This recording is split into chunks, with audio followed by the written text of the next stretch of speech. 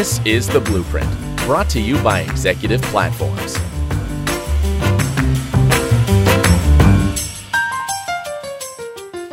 Hello again, everyone. You're listening to another episode of Executive Platforms Blueprint podcast series. My name is Jeff Mix. I'm head of content and research, and my guest today is Daniel Plotkin of Rapid Biosystems. We're going to have a conversation about automation in the biopharma space, quality control. I think it's going to be great. Daniel, thank you so much for your time today. Yeah, thank you, Jeff. It's an honor to be here. Appreciate you. You've been having a lot of conversations with senior biopharmaceutical executives here at the event. What are some of the pain points that they're bringing to you? Yeah, in today's environment, there's a lot of regulatory scrutiny on data, and so they're having conversations about how they secure that data and remove human beings from that data. They're having challenges automating as much of their processes as possible, and in today's environment with short shelf life drugs and advanced therapeutics, they're always talking about ways to get access to their data faster. Now, data is a big topic, and I can appreciate as well in quality control just how important it is. What are some of the common stumbling blocks that they're coming across? Well, specifically in QC microbiology, it's in routine testing. It's an area of any manufacturing plant that hasn't seen advancement in about 100 years. The method being used today is the same that it was 100 years ago with membrane filtration and traditional incubation and human beings with metadata transcription and putting samples in and taking them out of incubators and ultimately waiting 5 to 7 days before there are any results. I have heard the term stubbornly analog when you talk about this. People walk around with clipboards and they're recording data, and then the clipboard goes into a pile and there's someone who isn't paid a lot of money to put that into a spreadsheet, and that's good enough because it's the way it's always been. That's obviously not what you're talking about with these people. Could you give us a sense of what the solution is in these stubbornly analog environments? Yeah, I mean, the solution is to try to reduce the amount of paper you have, to get rid of the human being walking around with the clipboard, doing the metadata transcription with a pen and a piece of paper, and ultimately logging the data into the computer.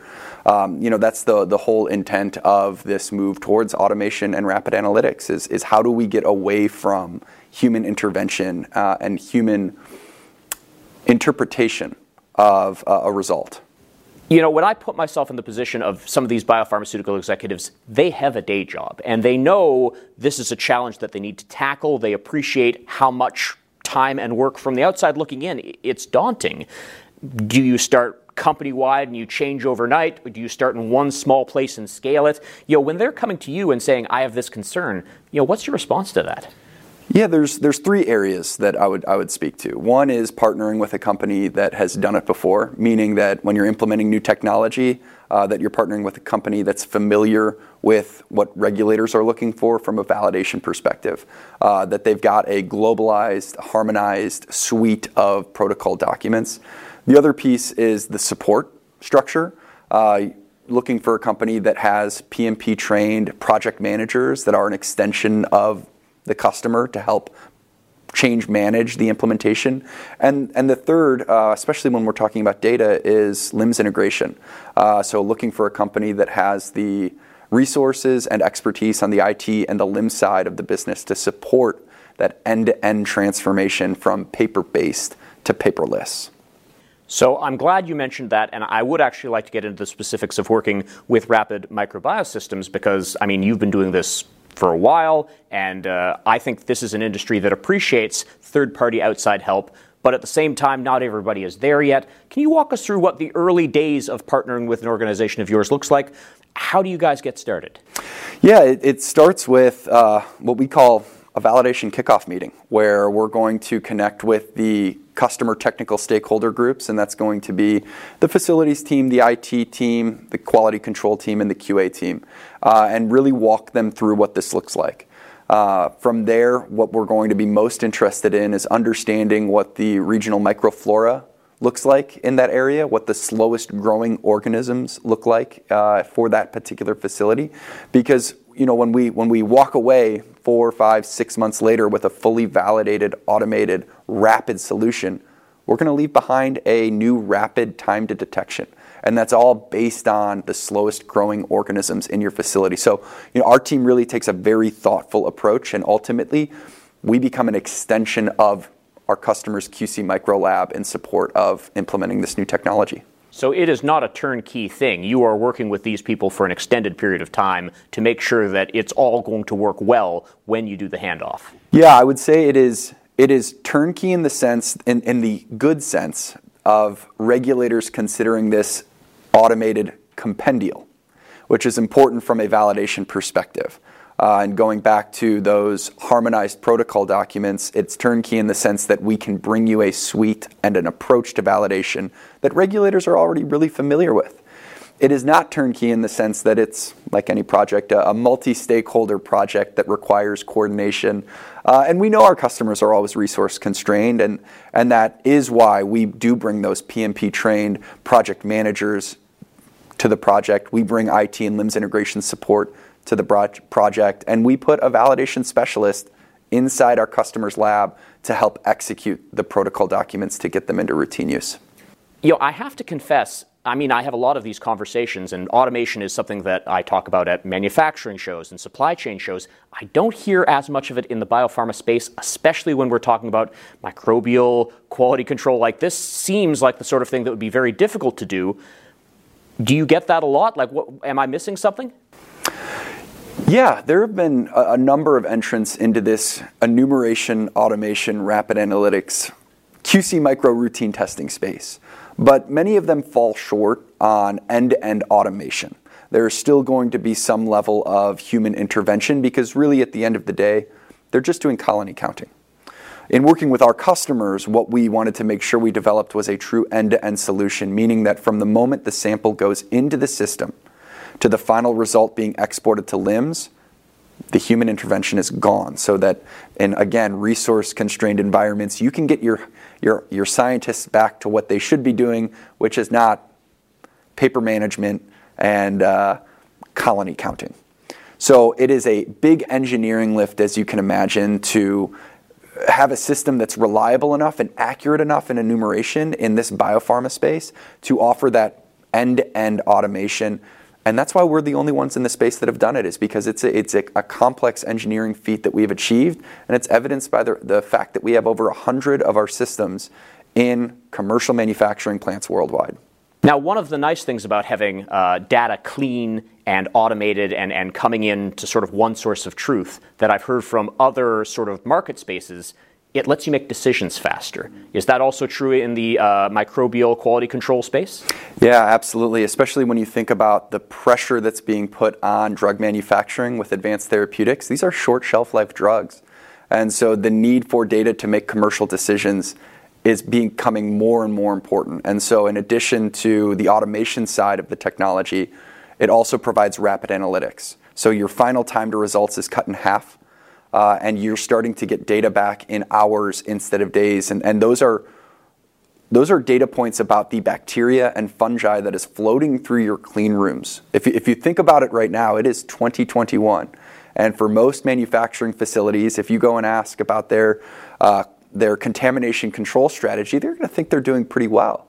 But the reality is, in today's environment, with the manual compendial method, it is 5 to 7 days before you have any idea about what kind of bacteria and fungi counts you have floating through your manufacturing facility.